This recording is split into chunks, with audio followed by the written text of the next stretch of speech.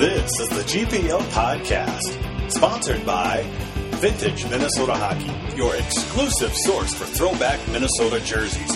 Visit VintageMNHockey.com. Now, here's Hammy, Vigo, and your host, Jupiter.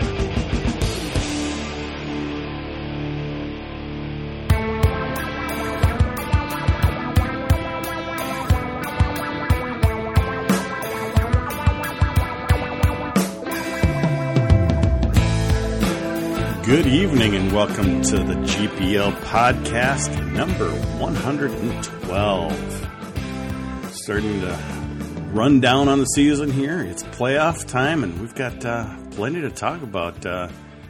Vigs, are you there? I'm here. Happy to be here for the podcast. Wow, right on time. We were going to go on without you, but then I saw you're online there, so nice of you to join us. Hope you got the kids all tucked away. We'll see. We might have a BBC-like interruption later. You know, nothing compares to a fire alarm going off in your house. That's true. But a shouting toddler is always fun. But we're hanging in there. Yeah. Like you said, have a BBC moment. Where a kid comes in and just disrupts the whole thing. Good God. Well, we were going to talk a little bit about recruiting while we waited for you, Vigs, but since you're here, let's just dig right in. You know, we had the BigTen Tournament this past weekend. Our Gophers were out in one game, which obviously is not the greatest, but Hammy, this Penn State team came in, won 3 games, 2 of them in double overtime. You can't really do anything but just give them complete credit because they earned it. I mean, to play that much hockey, to be able to win in 2 double overtime games in 3 games in 3 days, you got to really just kind of congratulate Penn State on a great tournament. Yeah, you do. I memean, it's one of those things where they're kind of fighting for their lives, and they played some pretty tough hockey. You know, we knew that they're a team that likes to throw a lot of shots on goal, and that's pretty much what we saw. And so you do have to give them a lot of credit for really coming up big when they really needed to, and actually winning 3 games instead of 2. So they didn't even have the luxury of the bye. So it's a pretty good weekend for them. What are your thoughts on it, Vigo? I mean, can you really do anything but give them complete credit? Well, you have to. I was definitely as surprised as anyone that they were able to play, the number of games they did and come through on top. I thought against Minnesota, they played great. Kind of surprising that Minnesota let them into the game a little bit here and there with so many turnovers and poor puck management, and they never really pressed their defense. But credit Penn State, they got the job done. The blueprint for building on D1 hockey program added another brick. They definitely did. Let's kind of go over what happened last weekend.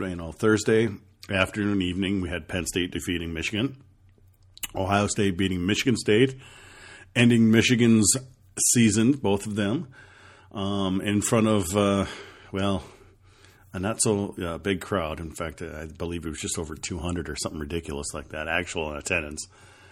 We move on to Friday afternoon, Friday evening, where, Wisconsin ended up dispatching Ohio State, putting Ohio State right on the edge of making the tournament. And then, of course, we had that double overtime game with Minnesota and Penn State. And let's talk about that game, Hammy. I mean, geez, not exactly the how we'd want it to end. I mean, over 60 shots, or I think around 60 shots or saves that Shearhorn had to make. This kind of hockey, we can't play at this time of year. I know we have the luxury of knowing that we're already in the tournament, but I'm hoping at this time of year that you're a little more prepared than that and could be able to run 4 lines and out-hustle and out-tire a team that just played a game the day before, but that didn't happen. No, I mean, I don't know. I feel like, to me, the second game isn't as big of a deal as it is typically the third game. I mean, they're still young guys. Back-to-backs are not uncommon, especially when you're in youth hockey. So I think that sometimes a little bit that is overdone.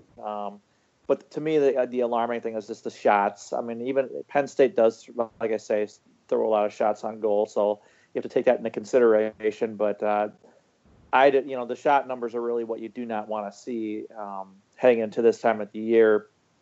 Some of it's, you have to make sure it's not quality shots. I mean, they could be thrown from anywhere, and Penn State does, but just some of the quality shots you want to eliminate those. You want to be able to shut down a team, and not that 3 goals. I mean, Shearhorn, you can't say that they didn't lose because of him. I mean, he definitely played very well, and he's played well the last few months.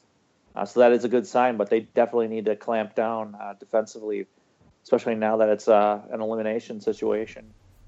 What do you think, V's? Is it elimination situation? What went wrong for Minnesota Friday night? Well, I don't think they gave up a ton of quality scoring chances. I would love to see the internal scoring chances metrics that the Gophers put together, because I don't think the shots are really truly reflective of the game in terms of the quality of scoring chances given up either way. I think the problem with Minnesota was, they had so many one-and-done situations, so many turnovers all over the ice, and the minute that happens, Penn State generates a shot.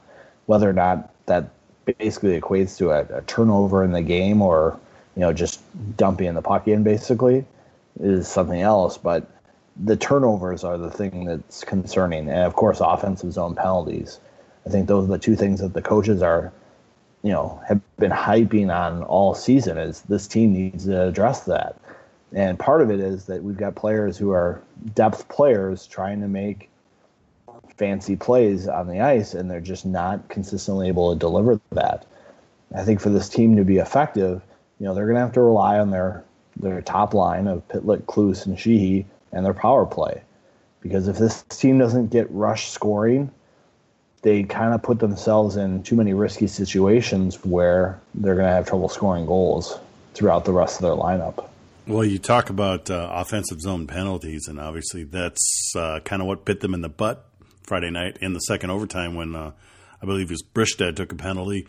Obviously, the referees love to swallow the whistle, but they're eventually going to call something in overtime. I don't care which team it's on. If you're eventually going to get busted, and like you say, an offensive zone penalty was just a bad deal, Viggs. Well, it's happened to them a couple times this year. They'll be in these tight games and they'll get overly aggressive on something, or they'll get their stick in the wrong position, and they're 200 feet away from their net or 150 feet away from their net, and they're getting caught. If it's completely different than if there's, a break going the other way and you have to take a guy down because he's beating you to your own net. But when you're on the forecheck, you got to be real conscious of not committing that penalty, because Minnesota's penalty kill has not been great this year. And at the start of the year, I thought Shearhorn was trying to overread the play a little bit too much, and that was what was getting him in trouble. But now it's that traffic in front of the net, the inability to box out, and the penalty kill not working as a unit of 4 that's gotten them into trouble. The goal in overtime, they just kind of weren't on the same page, let a backdoor pass happen, and not much Shearhorn could do on that one. And that was right after, you talked about, role players trying to maybe do too much, and that's exactly what Romanko did. He went into the offensive zone, had a fairly decent chance, and I don't recall somebody was with him. Who was with Romanko? Anyone, you guys remember? It might have been Ramsey. Yeah, and and then you get outrushed the other way. There's a little bit of panic. Guys are a little bit out of position, and the game's over. Boom. Hammy, you do that this time of year, your season's over. Yeah, I mean, it's definitely a time of year where you have to play really smart hockey, and this isn't like the best of 7 series. So you got one game and you're through if you screw it up. So those little things really can cost you big time. So hopefully there's a little bit of a lesson learned with that, and some of these guys need to realize that they don't have the skill level necessarily to be kind of pulling off certain kinds of plays. That it's better off to make the safe play this time of year, and hopefully these guys learn their lessons after this last game. I don't so much fault Romanko for trying to make something out of the chance. It's a little bit that the other guys on the ice didn't back him up cautiously. Finish the scoring chance, but in the back of the mind, you got to get back. Don't let a rush come the other way and let us, get caught out of position. Lucia said something really interesting in availability today. He said for some guys, it's a 50-50 chance. Maybe it's 60-40 if it's a Klus, Pitlick, Sheehy type player. But for some of the other guys, a 50-50 is really a 10-90. Most of the time, something bad's going to happen when they try to force a play. And that's exactly what happened. I mean, you had that bumbling play along the boards there where two guys kind of ran over each other, and all of a sudden the puck's in the back of the net, game's over, Penn State moves on. Well, we had Szmatula and we had Glover back in the lineup after a long time. Hammy, what are your thoughts on obviously I think Szmatula, we kind of knew what to expect from him, but Glover had not played in a while, Hammy, and how do you think he did filling in for Lindgren? Well, I mean, it's tough to, Lindgren is a freshman, obviously, but he's probably been outside of Bischoff, their next best defenseman. So, I mean, it's tough to kind of step in and replace all of that. I don't know that I thought he played badly. I don't think that certainly, you're going to be kind of shaking some of the rust off. So that's certainly going to play a role in it. Hopefully, he got a little bit of that out of the system right away, and he's going to need to step up. I mean, defensively, the whole team's going to have to step up now. So, but I thought, overall, given the situation, I thought he played pretty solid. Viggs, Glover being back, obviously his first game back in a while. Probably for him, having two overtimes and a highly pressure situation was probably pretty good for him. Yeah, that was one thing that I think we were all hoping to get out of this game was for guys to get some ice time and get acclimated to the pace of play. And there's nothing that does that like a elimination overtime game, especially one that goes as long as this one did. I thought both guys looked fine. I thought Szmatula maybe was fighting it just a little bit, which is something to be expected coming back after missing a month. I thought Glover looked pretty solid out there. He's a big defenseman who can make nice plays in his D zone, and he's probably one of the better guys at transition. I think the last couple times he'd been in the lineup this year, he'd been forcing things to happen a little bit, which got him in trouble. And in a game like he played last weekend, he was just smart, playing the percentages, and that's something that the lower depth guys need to do for this team to be successful in the tournament. Moving on to the championship game, we had Wisconsin playing Penn State, and I got to be honest, guys, I thought for sure that Penn State was going to run out of gas. And, there was times where they did run out of gas, and I thought they were not playing very smart. A lot of times they'd get the puck in their defensive zone, and their forwards would take off. And it seems like they weren't playing smart. But Viggs, they came through in the end. They were tired, but they managed. Jones played wonderful in net, and sure enough, they win the game in double overtime. And wow. I was just really impressed, playing so much hockey, and Wisconsin had played one game, and then Penn State had played 2.5 games, and it's they came through and eliminated Wisconsin from the NCAAs. Yeah, it looked to me watching that Wisconsin was the team with tired legs. They just did not seem engaged enough, and they weren't an aggressive team. Even Cunnin and Frederick looked kind of slow at times, which was kind of surprising to me. And Peyton Jones played great for Penn State all weekend. I thought he was probably their best player. Really, for a freshman to play that well and lead the team to an NCAA berth was impressive for them, and probably the key that's been missing to their program to date was a big-time goaltender, and Peyton Jones really came to the stage in that one. Kind of sounded weird for a second there, but you came back, so you sound good again now. It was really weird. Oh, boy. Well, Hammy, obviously impressive win by Penn State, but Saturday night we're all sitting there waiting to see how it's gonna turn out. We had some other games going on in other conferences. Will Minnesota be a 4 seed? Will they be a 6 seed, or at least in the rankings? And it came down to it that Penn State needed to win to get Minnesota that number 4 seed, the last number 1 seed, and it was by 2 or 1/1000ths of a point in the pairwise. But it turns out that just that little bit was enough to get Minnesota that number 1 seed in the tournament. So, what were your thoughts Saturday night? Thinking, did you really think that Penn State was going to pull this out? And essentially, they gave a ticket to the tournament for Ohio State and eliminated Wisconsin. Yeah, I mean, it was. I certainly didn't. Obviously, we talked about last week who we thought was going to be the winner and all that. So I obviously didn't pick Penn State to be the team that's going to be doing that. But I think that they played such. They played the kind of hockey. I mean, you have to have your goalie be your best player, and certainly they got that. Wisconsin, I mean, they've been kind of a little bit up and down in the last handful of weeks. I mean, they split with us. They had that weekend where they gave up a lot of goals to Penn State at Penn State, even though they split that series. They lost 2 to Ohio State.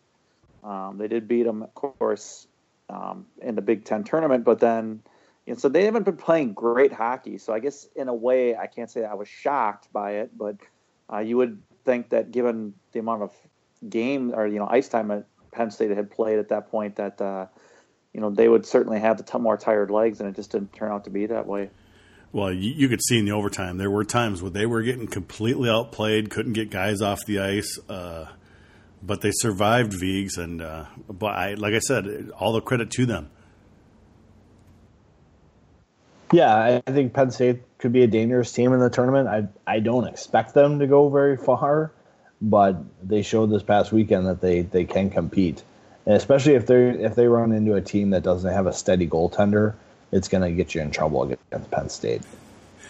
I would say so. They didn't put up as many shots against Wisconsin. Wisconsin was able to shut them down, unlike Minnesota. But it didn't matter in the end. They ended up eliminating Wisconsin, which is, obviously we need Wisconsin to be good for the conference to be good. But I think a lot of us still enjoyed watching Wisconsin be eliminated from the tournament.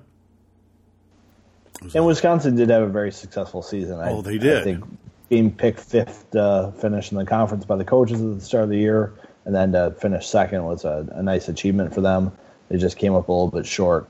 You always talk about motivation in these games, and you almost kind of wonder if Wisconsin was just kind of satisfied to be back among the top teams in the Big Ten, and they didn't really have expectations to go to the NCAA tournament. So if that played into how they played against Penn State. So Wisconsin's back, guys. Obviously, they didn't quite make the tournament. They're pretty much the last team out. And then what we thought may happen, but we're not sure, but Tom Anastas at Michigan State decided to resign yesterday. What's going to happen there, Hammy? Who are they going to get? I mean, we've been kind of seeing the last few years that it's not just the fans that aren't really behind the program there. It's the university. So it's a lot more than just coaching there. They need some support, and I don't know what kind of direction they're going to go in. It's hard to say. I mean, I don't know. To be honest, I have no idea what kind of candidates they might be looking at, if they're going to look for somebody who's established or if it's somebody that's maybe a little bit younger that maybe has a little bit more of a fire in them. It's hard to say. They definitely, in a sense, need a little bit of a PJ Fleck type of injection of enthusiasm. Yeah. And so I mean, we'll see what happens, but it's definitely a program. I mean, it wasn't that long ago where they won a national title. So I mean, the capabilities are there. It's just a matter of getting the right person involved. And if we want the conference to be good, we certainly need every team to have pretty good coaching staff and. Not everybody's going to be a winner in a conference, but you want teams to be competitive nonetheless. Well, a few people threw out Gwozdecki today. What do you think Gwozdecki would do there, Vigs? Well, I think he'd be great for Michigan State. I saw a tweet today from someone who worked for the Lansing State Journal say that anything Michigan State got the lowest number of clicks on their website. Just saying that interest on the program is so down. You bring in a guy like Gwozdecki, very personable, very vocal, very media-friendly guy, has had a lot of success. I would love to have him back in college hockey. He's an entertaining guy to have at press conferences. He most certainly he does is. He does have a cushy job right now in Colorado with a prep school that he's been there for 2 years. And when he took the job, he wasn't sure if it was going to be a bridge type situation to go back to college hockey or if it was going to be what he was going to pursue long term. But he would be a great hire for them. I agree. He would be a great hire. You have a lot of fans that only kind of see certain sides of Gwozdecki. They think, oh, he's a power suit guy. He's snobby. He's just not that at all. Like you say, he's very personable. And I think he could make them a winner pretty quick. But it would cost Michigan State quite a bit of money. And I don't know if they've got the resources right now or the support from the university to be able to pull that kind of coach in. Well, you look at the budgets for the Big Ten schools, and with the Big Ten network checks going up about 12, 13 million next year at least, there is money there for a coach. You're not looking at someone who, like PJ Fleck, is going to get a $20 million deal. Even the top coaches in college hockey don't approach $1 million a year. So there's some wiggle room there if that's what they wanted to do. But there's a lot of good assistants around the country who could be a good candidate for that job as well. You might need someone who's young, maybe like Danton Cole, who's working with the U.S. National Development Team. If Michigan State can get a couple guys from Ann Arbor on East Lansing's campus, that would be a big thing for them too.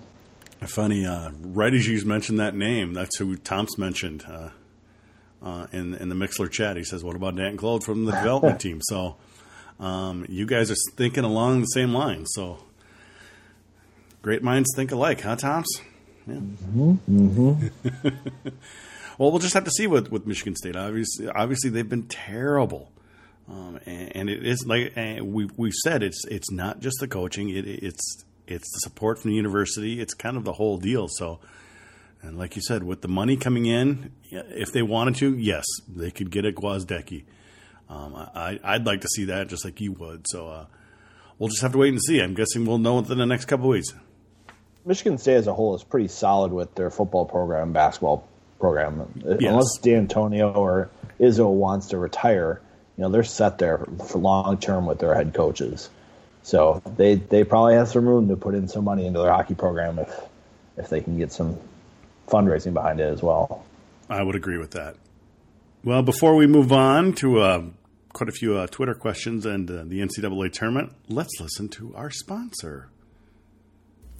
VintageMNHockey.com is a proud sponsor of the GPL podcast. Well, what is Vintage MN Hockey?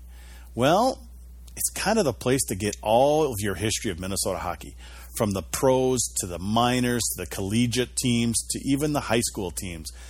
All information about any of those teams can be found on VintageMNHockey.com. They also have great interviews with some historical Minnesota hockey figures like John Mayasich and Lou Nanny, Glenn Sonmore, some of the greats of Minnesota hockey. So make sure you check out those interviews. It's a really great thing. But as like I always say, I think my favorite part is the store. The store, you can buy a custom historical jersey from the Gophers or the Bulldogs or some of your favorite high school teams. And if you do make a purchase, just use the code GPL Podcast, all one word, and you'll get 10% off your order. So make sure you visit VintageMNHockey.com and follow them on Twitter at VintageMNHockey. So let's dive into the Twitter questions this week. If you're listening live or listening later on, you can always send us a tweet. Just use the hashtag GPL Podcast, and we'll try to answer your question or talk about your topic that you may throw at us. We've got John Candels. He wants to know, is there any carryover from the heartbreaking loss Friday that could affect this team? What do you think, Hammy? You think there could be any carryover from that one and done at the Big Ten Tournament? No, not really. Whoa. Hold on there, Hammy. You What's wrong? Oh, wait, now you're back. You're really sounding bad there for a second. Okay. You're still sounding bad. All right. You hear me now? I can hear you a little better now. Are you good now? Yeah, we can hear you now. Go ahead. Okay. Any carryover? I was gonna say that everybody tries to read tea leaves this time of year, but we've seen situations where a team looks good and then they flop in their first game or two, or I remember when Denver won one of their national titles. I think they had lost at the WCHA Final Five, I don't even know if they got there. I can't remember exactly what it was, but they ended up winning a national title. So, you can't read too much into anything. I think it's just a matter of if teams learn their lesson or not, if they do happen to lose, and how they adjust from that loss. And Viggs, one thing that we always have to take into account is, whether or not the team says we're going for that hardware, they know in the back of their mind that they're going to be playing next weekend. And that was the case this past weekend. Yeah, I mean, they knew they were going to be playing a tough team in the NCAA tournament, whether they're 1 seed or, a 2 seed. They were going to play a tough team. They weren't playing the Atlantic hockey, auto bid. So not much to play for. I think a lot like the Saturday Michigan State game. It's hard to get engaged when you're playing against a team that's really motivated and you're just kind of maybe motivated. And you've got guys who are just going through the motions a little bit, not acting like it's an elimination type game. So I don't really think there'll be much of a hangover. I think the players are going to be motivated for tournament success. I think that's something that the guys have talked about all season. They weren't talking about, winning a playoff championship. They were talking about winning an NCAA championship. So I think you're going to see a more motivated group this weekend. Tim Hapke would like to know, some GPLers have been critical of Lucia and his playoff prep. Your thoughts? Are we critical? Should we be critical on Lucia and his prep for the team in the NCAAs? Hammy? I guess I would say, how would you know how good the prep is or not? If you're just judging on wins and losses. You know what I'm saying? It's like, I understand. This time of year, you're playing good teams, no matter where I think people, I always get a little bit annoyed by people worrying about what the brackets are going to be like or whatever. Maybe that might have been a big deal in the 90s or whatever, but these days you're pretty much going to have to play some good teams just to get to the Frozen Four. I just don't buy into that, because I think people they look at the end result and they say, oh, well, it must be the coach's fault because that's the one consistent. And I get it. It's not like I don't understand that mentality, but I kind of feel like they don't really even know what the prep is. They just see an end result, and it's like some of these games, like we saw this last weekend. One bad decision by one player and it costs you, and it's like, am I supposed to blame the coach for that or not? It's just, it's a little too knee jerk, and the thinking to me is a little too shallow. Thoughts on the prep, Viggs? I think the prep is solid. You hear the coaches talking about things they need to work on, and it's puck management, it's play at the blue lines, and making smart percentage plays and staying out of the penalty box. It's easy for a lot of us to see those 3 aspects of the game and say they have to do those right. Now, the magic of being a great coach is getting that message across and having the players carry it out. And, that's something, we want them to encourage the players to do, but it's up to the players to do it. My one critique of the coaching staff is I feel like, they play their full lineup almost too much. And sometimes I would like to see them rely on their top players a little bit more. Really, the only times you see the top players play more is in a special teams battle, where there's a lot of power play and penalty kill time. That's really the only time you see the top players for Minnesota get a lot of ice time. So I think that's the one critique I have at times of the coaching staff, but at the same time, they develop a deep roster. They do develop a deep roster, but I think your beef is legit. Let's double shift some guys when you need to. When you're down a goal, or obviously at this time of year it's make or break. So I think that's a legitimate beef there, Viggs. We'll just have to. Well, in my little coaching experience I had, when you can put a top line out against a third or fourth line from the other team and catch them, it makes a big momentum shift in the game. So if you can do that as a coach, you can really throw the momentum in the game. You get the other team worried about their matchups and lineups, and maybe they start putting out their guys defensively to match up against your top guys. it's little games like that you'd like to see the coaches do sometimes. Bruce Boudreau really does that well. We didn't do that for the Rubes, did we? No. We just rolled 3 lines. That's all we did, man. We were successful. I coached a little JV hockey and helped out a varsity program for a little bit at St. Paul Academy, and our head coach got thrown out of a couple games, so got a little bit of varsity experience that way. Well, there you go. That's the fun part of coaching is doing the matchups. And you saw Trent Klatt do that in the state high school tournament. He rode that number 1 line to a state title, whereas you saw Eden Prairie kind of be cautious with how they did Middlestat, and I think it cost them in the end. Good point. Rob Scheel, our favorite Rob Scheel of the stats crew, wants to know, how will injuries affect this team? Will they get to the Frozen Four?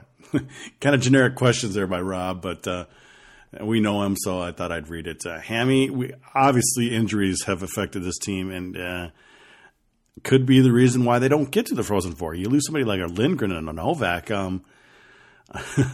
That makes a great team a little weak in some areas.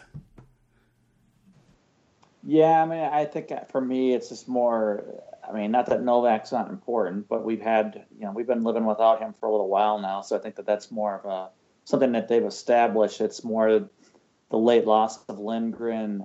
Certainly defensively, he's been one of our best players. And I think that, that's, and, when you're bringing in somebody that hasn't been playing as much to replace him. And, when I think about our opportunities to move forward in the in this tournament, I mean, to get to the Frozen Four, I really think that a lot of it's going to be team defense. I mean, we know we have good offensive players, and Shearhorn has been playing much better. So to me, it's about playing smart and playing pretty good defensively as an entire team. And certainly losing a good player like Lindgren and late like we have, that's certainly something you have to change on the fly, and it hurts. So that'd be the tough one for me. Well, Viggs, over last season and this season, Glover had been rotated in and out, up until around the midpoint, and then they kind of rotated Glover out, and all the fans are like, "Oh, good, he can sit now." But is that going to cost him that he has not played much, until this past Friday night? Because they had been rotating him in quite often, for a year and a half. Yeah, it was kind of surprising that they didn't stick with him throughout the season. I think it was a tough call on the coach's perspective, but at the same time, he didn't come into the season prepared. He had the double shoulder surgery, which didn't allow him to really do anything in the offseason prepare. So he was well behind the other guys in trying to make a leap in his conditioning for the season. So I think that's kind of held him back. And, maybe they've really focused on building back that strength by keeping him out of games and making him work harder during the week. Maybe that's something they've done. But he's definitely a guy who's got great vision. And he's, it's not like they've completely shelved him in practice. And so they just need him to come in and eat up some minutes and make the smart percentage plays. And he's got enough experience where he knows what plays to make. Yeah, it's definitely good that we at least got him back into the lineup and got some ice time this past weekend. All right, boys, let's move on to the big NCAA tournament. Minnesota's back in the tournament after a little break from it. The win by Wisconsin, or the loss by Wisconsin, I should say, knocked them out and allowed Ohio State to sneak in as I believe the 15 overall seed. I believe that Tech ended up being the last official team to get in. But here we are. We have a solid tournament. We've got a lot of good regionals here. Let's start out west. Viggs, some people may have been surprised, but somebody had to go to Fargo, and it's Duluth. He was going to face Ohio State, and we got Boston University playing North Dakota, pretty much a home game for North Dakota. But boy, I wouldn't put it past somebody like a Boston University from coming out of that region, because Boston University is a pretty darn good team. The thing with BU is they've got so much young talent that it's hard for them to probably go into an atmosphere like Fargo is going to be and win 2 games against the teams they're going to have to play, because they're going to have to play consistent hockey. They're going to have to avoid the turnovers and putting themselves in negative transition situations. They're going to be a fun team to watch, but I don't see them coming out of the region. I think it's going to come down to a North Dakota UMD final again. Hopefully they don't have an NCHC reffing crew doing it again, and they get someone who can control the game. We'll see what happens there. But, those are going to be three real good games to watch at least. But I think UMD is going to come out of the region. They're just so deep and talented. I don't know. I just, you talk about, some of those young players. A lot of those young players were playing for the junior team against Canada in Canada. And that's a lot of pressure and a lot of fans screaming at them. Hammy, am I wrong to think Boston University could sneak out of there? Just wishful thinking, maybe? Well, I think it'd be tough for them to win 2 games against, 2 pretty good teams. I actually would not be shocked if they beat North Dakota, because I don't think North Dakota's necessarily been playing great hockey. And I think, contrary to kind of what Vieg said with young players, sometimes having that youth, it's almost like you're oblivious to the pressure in a way, because you're just sort of just out there, and sometimes young guys don't overthink it. Sometimes they do, sometimes they don't. You never know, but I've seen instances where young teams really actually thrive because they just play loose, as a young team. So they got a lot of talent. So I don't think they're going to win 2 games in a row. I would agree that I would expect UMD to come out of that region. I actually, and it's not meant as a disrespect thing, but I kind of feel like there isn't really any one great team. I really don't think UMD is as great as some people think they are. Not that they're not going to win it all. They might win it all, but I'm just saying I don't see a team out there that I'm like, oh God, I hope we don't face them, or I hope, I quite honestly, I didn't want to be in the Fargo region, but that was mainly because I didn't want to play North Dakota, basically in a home game kind of an environment. I'd play them anywhere else, no problem, but we knew if we were going to be a 2 seed, that's where we're going to go. So other than that, I didn't even care so much who we were going to play in the first round. So hopefully it's a situation where we'll have some entertaining games, because it's a fun time of year. Well, for me, it's the greatest weekend of the year, bar none. You sit down Friday afternoon, you're solid hockey for the whole weekend. For me, like I said, Boston University is the 2 seed playing the 3 seed North Dakota. I wouldn't be surprised at all if they could come out of that region. I'm a little hesitant on that, but I do believe they can beat North Dakota. I think North Dakota is beatable. But most likely it is going to be a Duluth coming out of there. They're playing so well, and they're a very deep team. So on the other side of that large bracket, you've got the East Regional in Providence, Rhode Island, where you got Harvard playing Providence, Air Force playing Western Michigan. Another very entertaining bracket, Viggs. Well, if I were to pick one bracket where I'd say this team is coming out of this region is not going to win the Frozen Four, it's this one. There's some big name teams in there who've had a history of success, but I just don't see any team there that wows me. Harvard hasn't lost a game in the calendar year. Come out of there, though. Dude, Harvard hasn't lost a game in the calendar year. Well, they play in the ECAC. Yeah, they play less games than everybody, but they're still winning. It's hard to know how good they are. I think because they don't play a very difficult schedule. I don't know. They're the number 3 overall seed for a reason. Maybe their schedule's not as bad, but boy, it's really hard to overlook them. Hammy, do you have any thoughts on that region? Western Michigan, Air Force, Providence, Harvard? Are you there, Hammy? Yeah, sorry about that. I had it on. Did you have it on mute too? One of your moves. I pulled it on one of your moves. Yeah. So. Oh yeah. I expect Harvard to come out of that region. I do.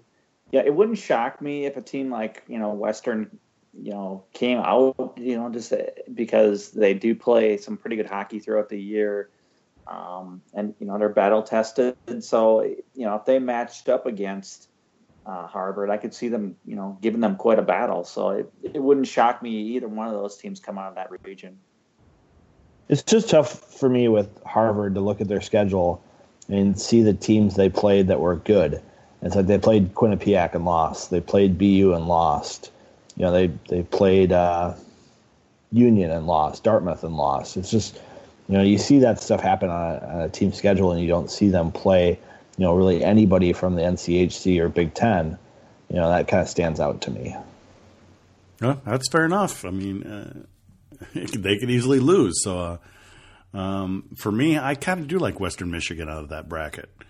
Obviously, they play a tough schedule in the Nacho Conference, and I think they're going to come out of the East, and they'll end up facing probably like a Duluth in the Frozen Four. So, moving to the Midwest in Cincinnati, we've got Denver as the number 1 overall seed facing Michigan Tech, and Penn State in their first tournament facing Union. Hammy, Denver has been pretty much the number 1 team all year. I don't think they're going to have too much trouble with Michigan Tech. You never know, but Denver really is one of the top teams. Yeah, I'd agree. I think that they should, I believe that they'll come out of that region. I'll be interested to see how Penn State kind of, if they continue the momentum or, they basically blew their wad against, in this last weekend. It's a lot of hockey, and it's like, it is great to, succeed like that, but there is kind of that emotional high that you're coming off of, and you're like, is that sustainable or not? They had to play a lot of hockey to get there. And so you kind of wonder if they're going to be able to, how they're going to look coming into that first game. So, but I think everybody would say that Denver's the odds-on favorite to come out of that region. Viggs, can Penn State or Union surprise in that bracket? I think it's going to be tough for them to overcome DU in a region final. I think one of the interesting things about that Union Penn State game is looking at some of the offshore lines for this upcoming weekend. They have the highest over-under at 7.5. So you're expecting a lot of offense in that game if that's what they're setting the over-under at. Be an entertaining game to watch. It'll be interesting to see if Penn State can keep the momentum, or if, once again, that emotion of just getting there, winning a conference tournament. They've already got a banner to raise. Making an appearance is a big deal for their program. Being placed in a regional with Denver, how much motivation do they have, and how much juice do they have to their game? The one thing is, if Peyton Jones can keep playing the way he did this last weekend there, they could go anywhere. I think one slight advantage that a few of those teams might have is they might be able to get a crowd there. I mean, you're not going to see any Denver fans there, most likely. But you know what? Tech is not too far. I mean, I guess it is a little bit, but Penn State's not far from Cincinnati. This is their chance to really support their team. So I'll be looking for Penn State jerseys in Cincinnati, because you hear all this talk about how Penn State didn't ruin college hockey. Well, if they want to make a name for themselves, they should show up in Cincinnati, Ohio. Book that airfare, get there, and support your team if you want to, make yourself proud. I've seen a lot of people on GPL figuring out ways to get to Manchester, New Hampshire. Yeah, I'm sorry, I'm not paying this $400 or $600 to do that, and that's just me. I'm just a cheap ass, though. So pretty much consensus that Denver's going to come out of there. We'll see about some of those other brackets, but I think we're feeling the most strongly that Denver will come out of that region, and that region will face the Northeast region, where Minnesota is the final number 1 seed. They'll playing Notre Dame. Everyone loves to talk up, the Lucia thing with that. Cornell and Mass Lowell on the other side. Hammy, Mass Lowell, the 2 seed in this region, but essentially they are equal or as good as Minnesota. Their RPI difference was a thousandths difference. For Minnesota, this is technically the toughest bracket because they would pay the highest seed closest to them if they win. But let's start over with Mass Lowell and Cornell. I mean, I haven't heard much about Cornell this year, but we have heard about Mass Lowell, and they sound like a very solid team. Yeah, I mean, if you look at their schedule, I mean, they basically only lost 1 game in the last, 12 or so at least. I mean, they've been playing pretty good hockey. They had a little bit of a rough stretch in January, but other than that, they've been playing very good hockey over the course of the last 3 so months. So I think that they're going to be a pretty tough team if we end up facing them. But it's going to be kind of a pick 'em. I mean, I don't really think either of these games, people worry about, like I said, the brackets. But to me, it's like, I think the Notre Dame game for the Gophers is going to be a tough one. I do think that we'll come out on top in that game, but I don't expect it to be anything of a blowout by any means. I think it's going to be a tight game there. And certainly it's probably going to be, if we face UMass, it's going to be kind of a pick 'em type of a game. So, where it might be an overtime kind of a game. And so I think we have a tough bracket. I think that we have some matchups that are going to really challenge us, both in first game, if we get by that, and the second game, I think we'd probably end up playing UMass, and that'll be a challenge. So hope the boys are bringing their A game this weekend. Well, if you want to be successful, you got to beat the tough teams, Viggs, and I think if Minnesota gets past Notre Dame, and I'm guessing Massillon will take care of Cornell, boy, that could be a wonderful regional final. Yeah, UMass Lowell has been hot. They've played a very good stretch of hockey here. They played a tough non-conference schedule. They played Minnesota Duluth. They were the one team that gave it to Penn State earlier in the season, I think.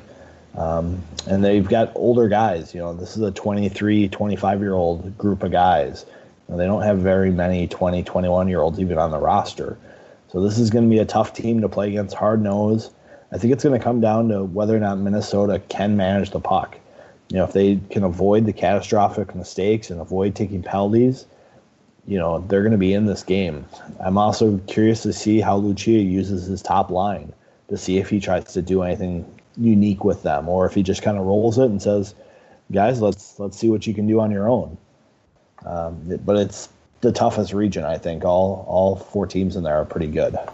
And one thing that you kind of mentioned there are penalties, and we've seen it many, many times. Minnesota having to kill a lot of penalties in these regional games because, they've got a different reffing crew. They call it a little tighter.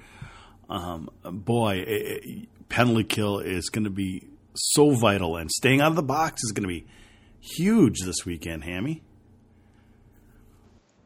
Absolutely. I mean, we haven't had the greatest penalty kill this year at times, and certainly, you have to limit those special teams opportunities for the other team. And like I mentioned earlier, you have to play very smart defensively, and that's everybody from the defensemen all the way to the forwards, taking care of their responsibilities in the defensive zone, and Shearhorn playing, the way he's been playing lately. So it's going to take a total team effort, and I do like the idea of, shortening the bench at times, especially with some of the TV timeouts and things of that nature. So hopefully that's something that they're going to take advantage of.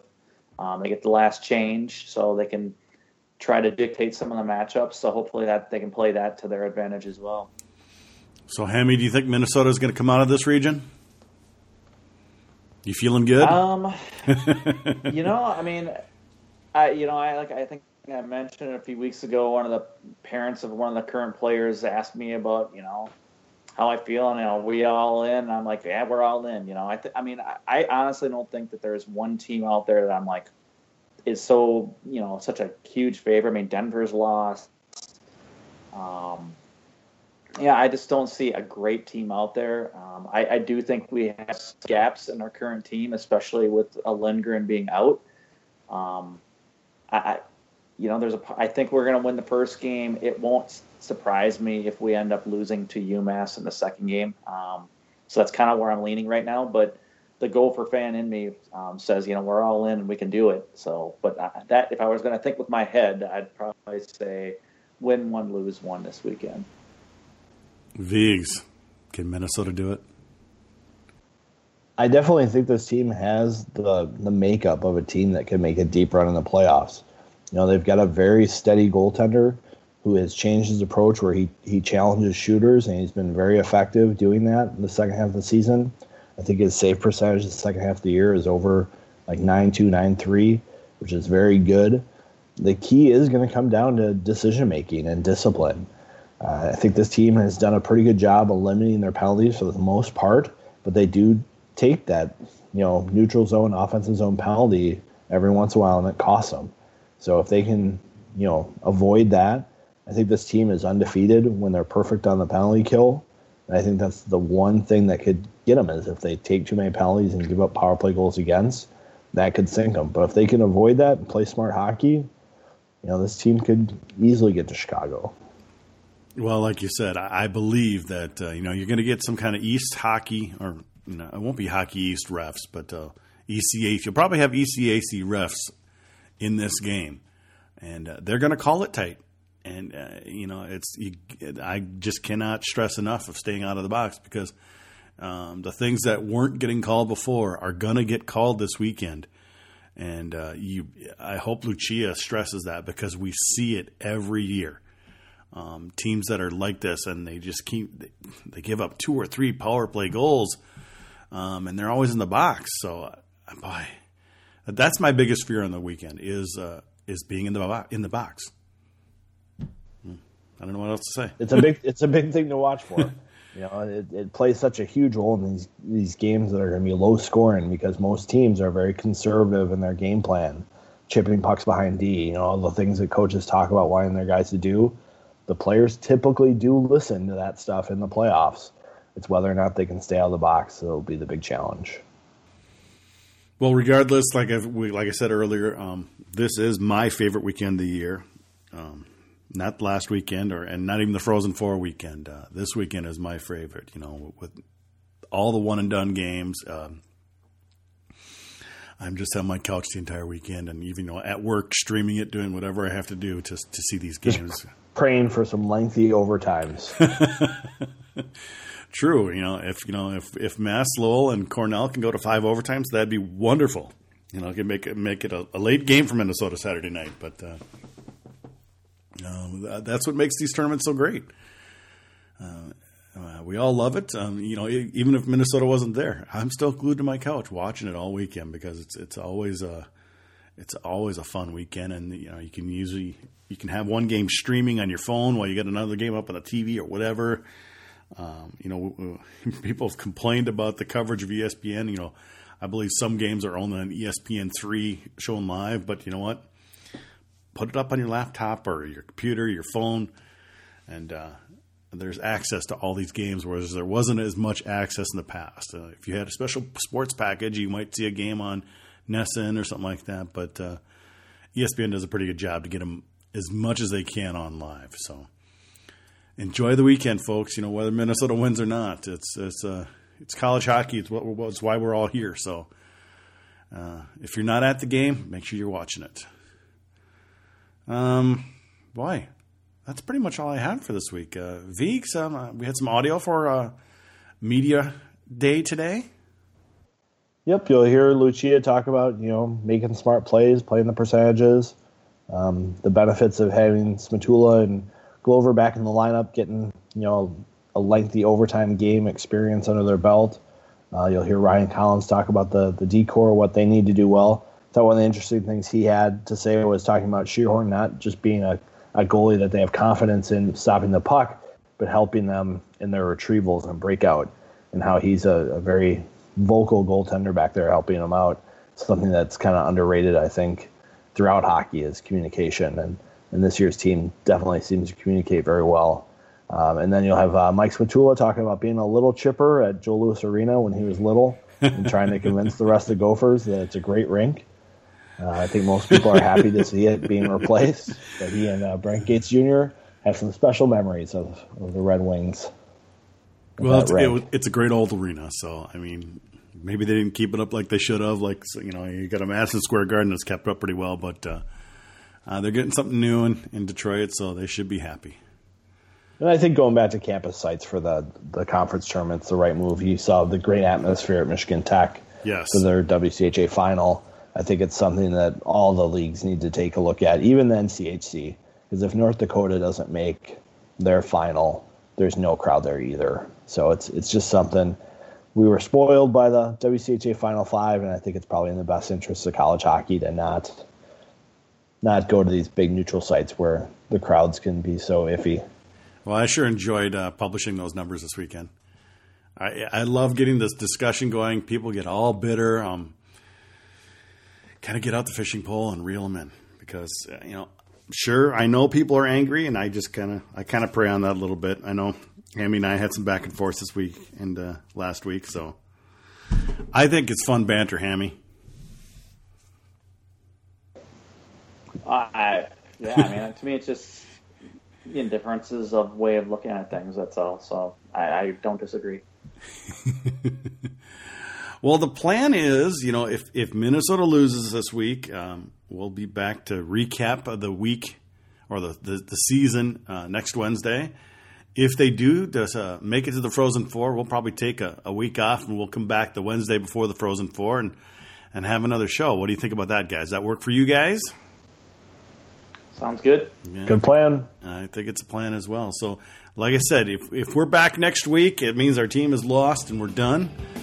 Hopefully, we'll be back in 2 weeks and be talking about a Frozen Four in Chicago. Enjoy the weekend, folks. It's the best weekend of the year. It's our favorite sport. Thanks for listening.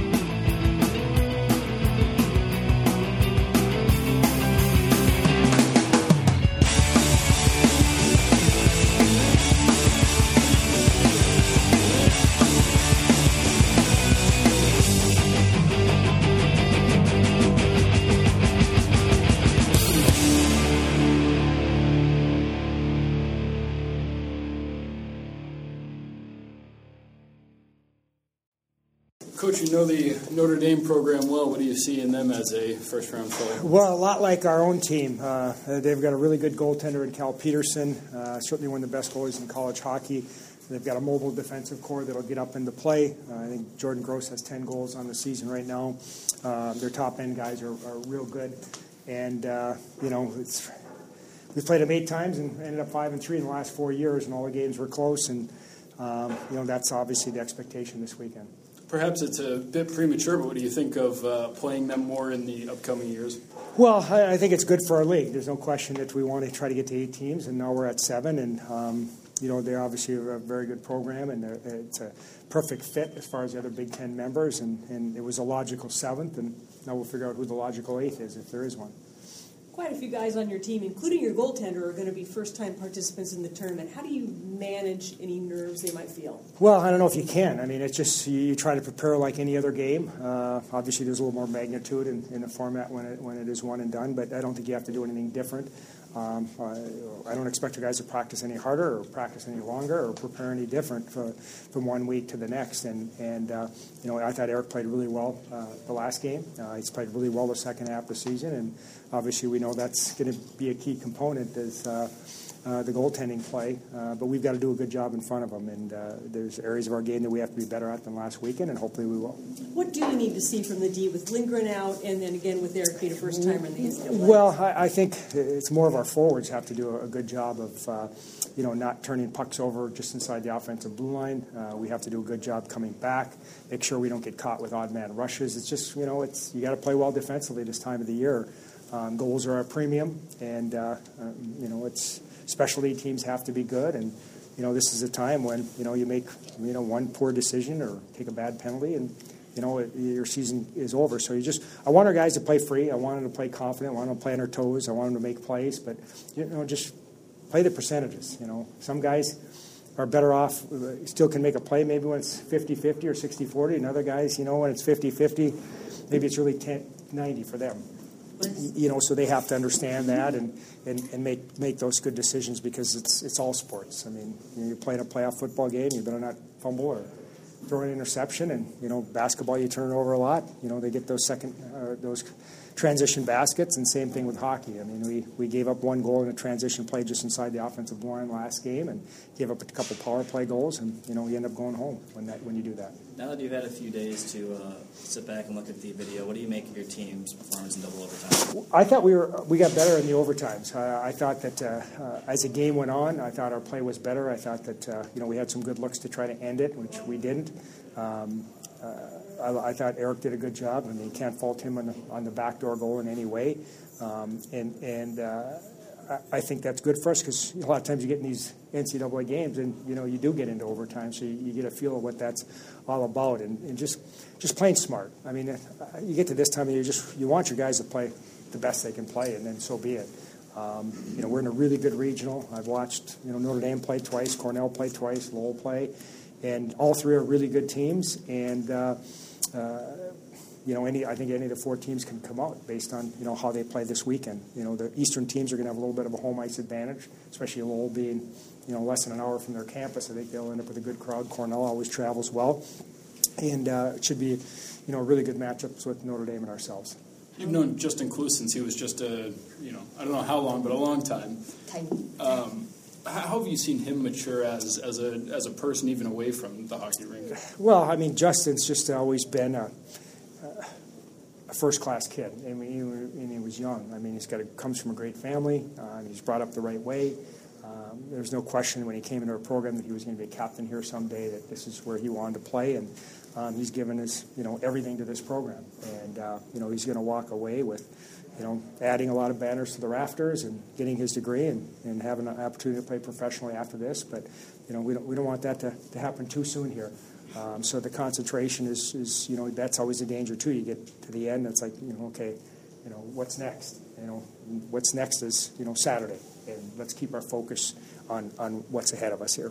Don, you've gone the distance and you've seen everything in the NCAA tournaments. Aside from goaltending, is there a common denominator that you see when you go a long ways in the tournament? Yeah, I think, sometimes you get in there and the guys kind of seem to have dead legs, and, and for whatever reason. Other times, I mean, they feel great, and, we're trying to do everything we can that there are motions involved in the game, and the puck drops, we need a lively bench, and we need the talking, and we need the communication, and that's usually a good sign that the guys are ready and excited to play. And some years you get in there and it's quiet, and whether it's the moment or anything else. And so I've seen both sides. I've had teams where you got to get there, and then you get there and it's like, we made it, we're done. And then other teams, they surprise you and they go on a really good run. So, you do it long enough, you see it all. And I think this group is a talented group. They've played together as a team all year long. I don't know if we're a bunch of superstars. We're a bunch of good players that, are playing for the right reason for each other and the program. And we're just going to go there and drop the puck. And I want them to play their best. That's the big thing for me is just, play on your toes, make plays. You got to go win the game, too. You can't just sit back. You got to go win it.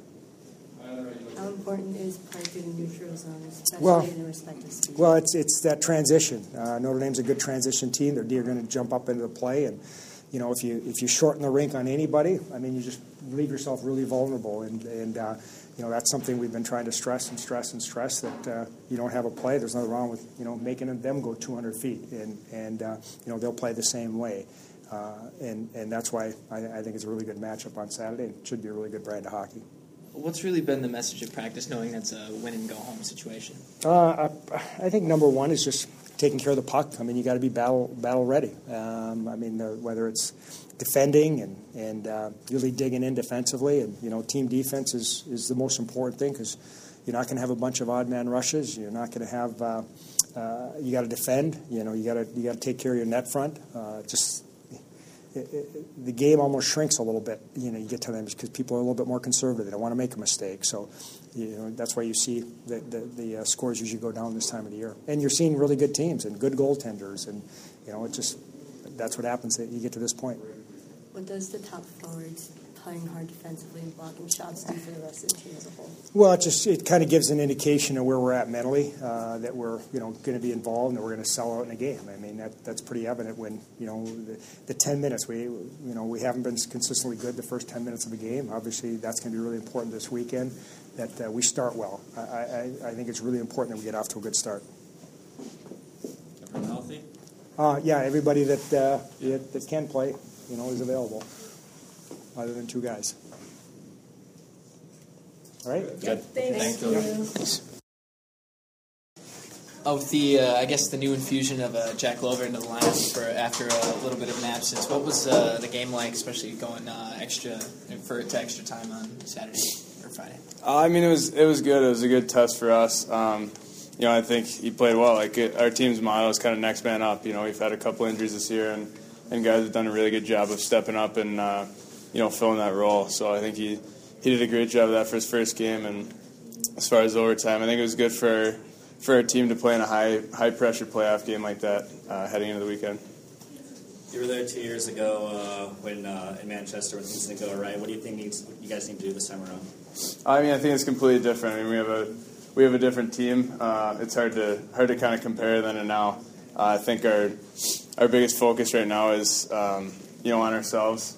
We need to manage the puck better than we did last weekend.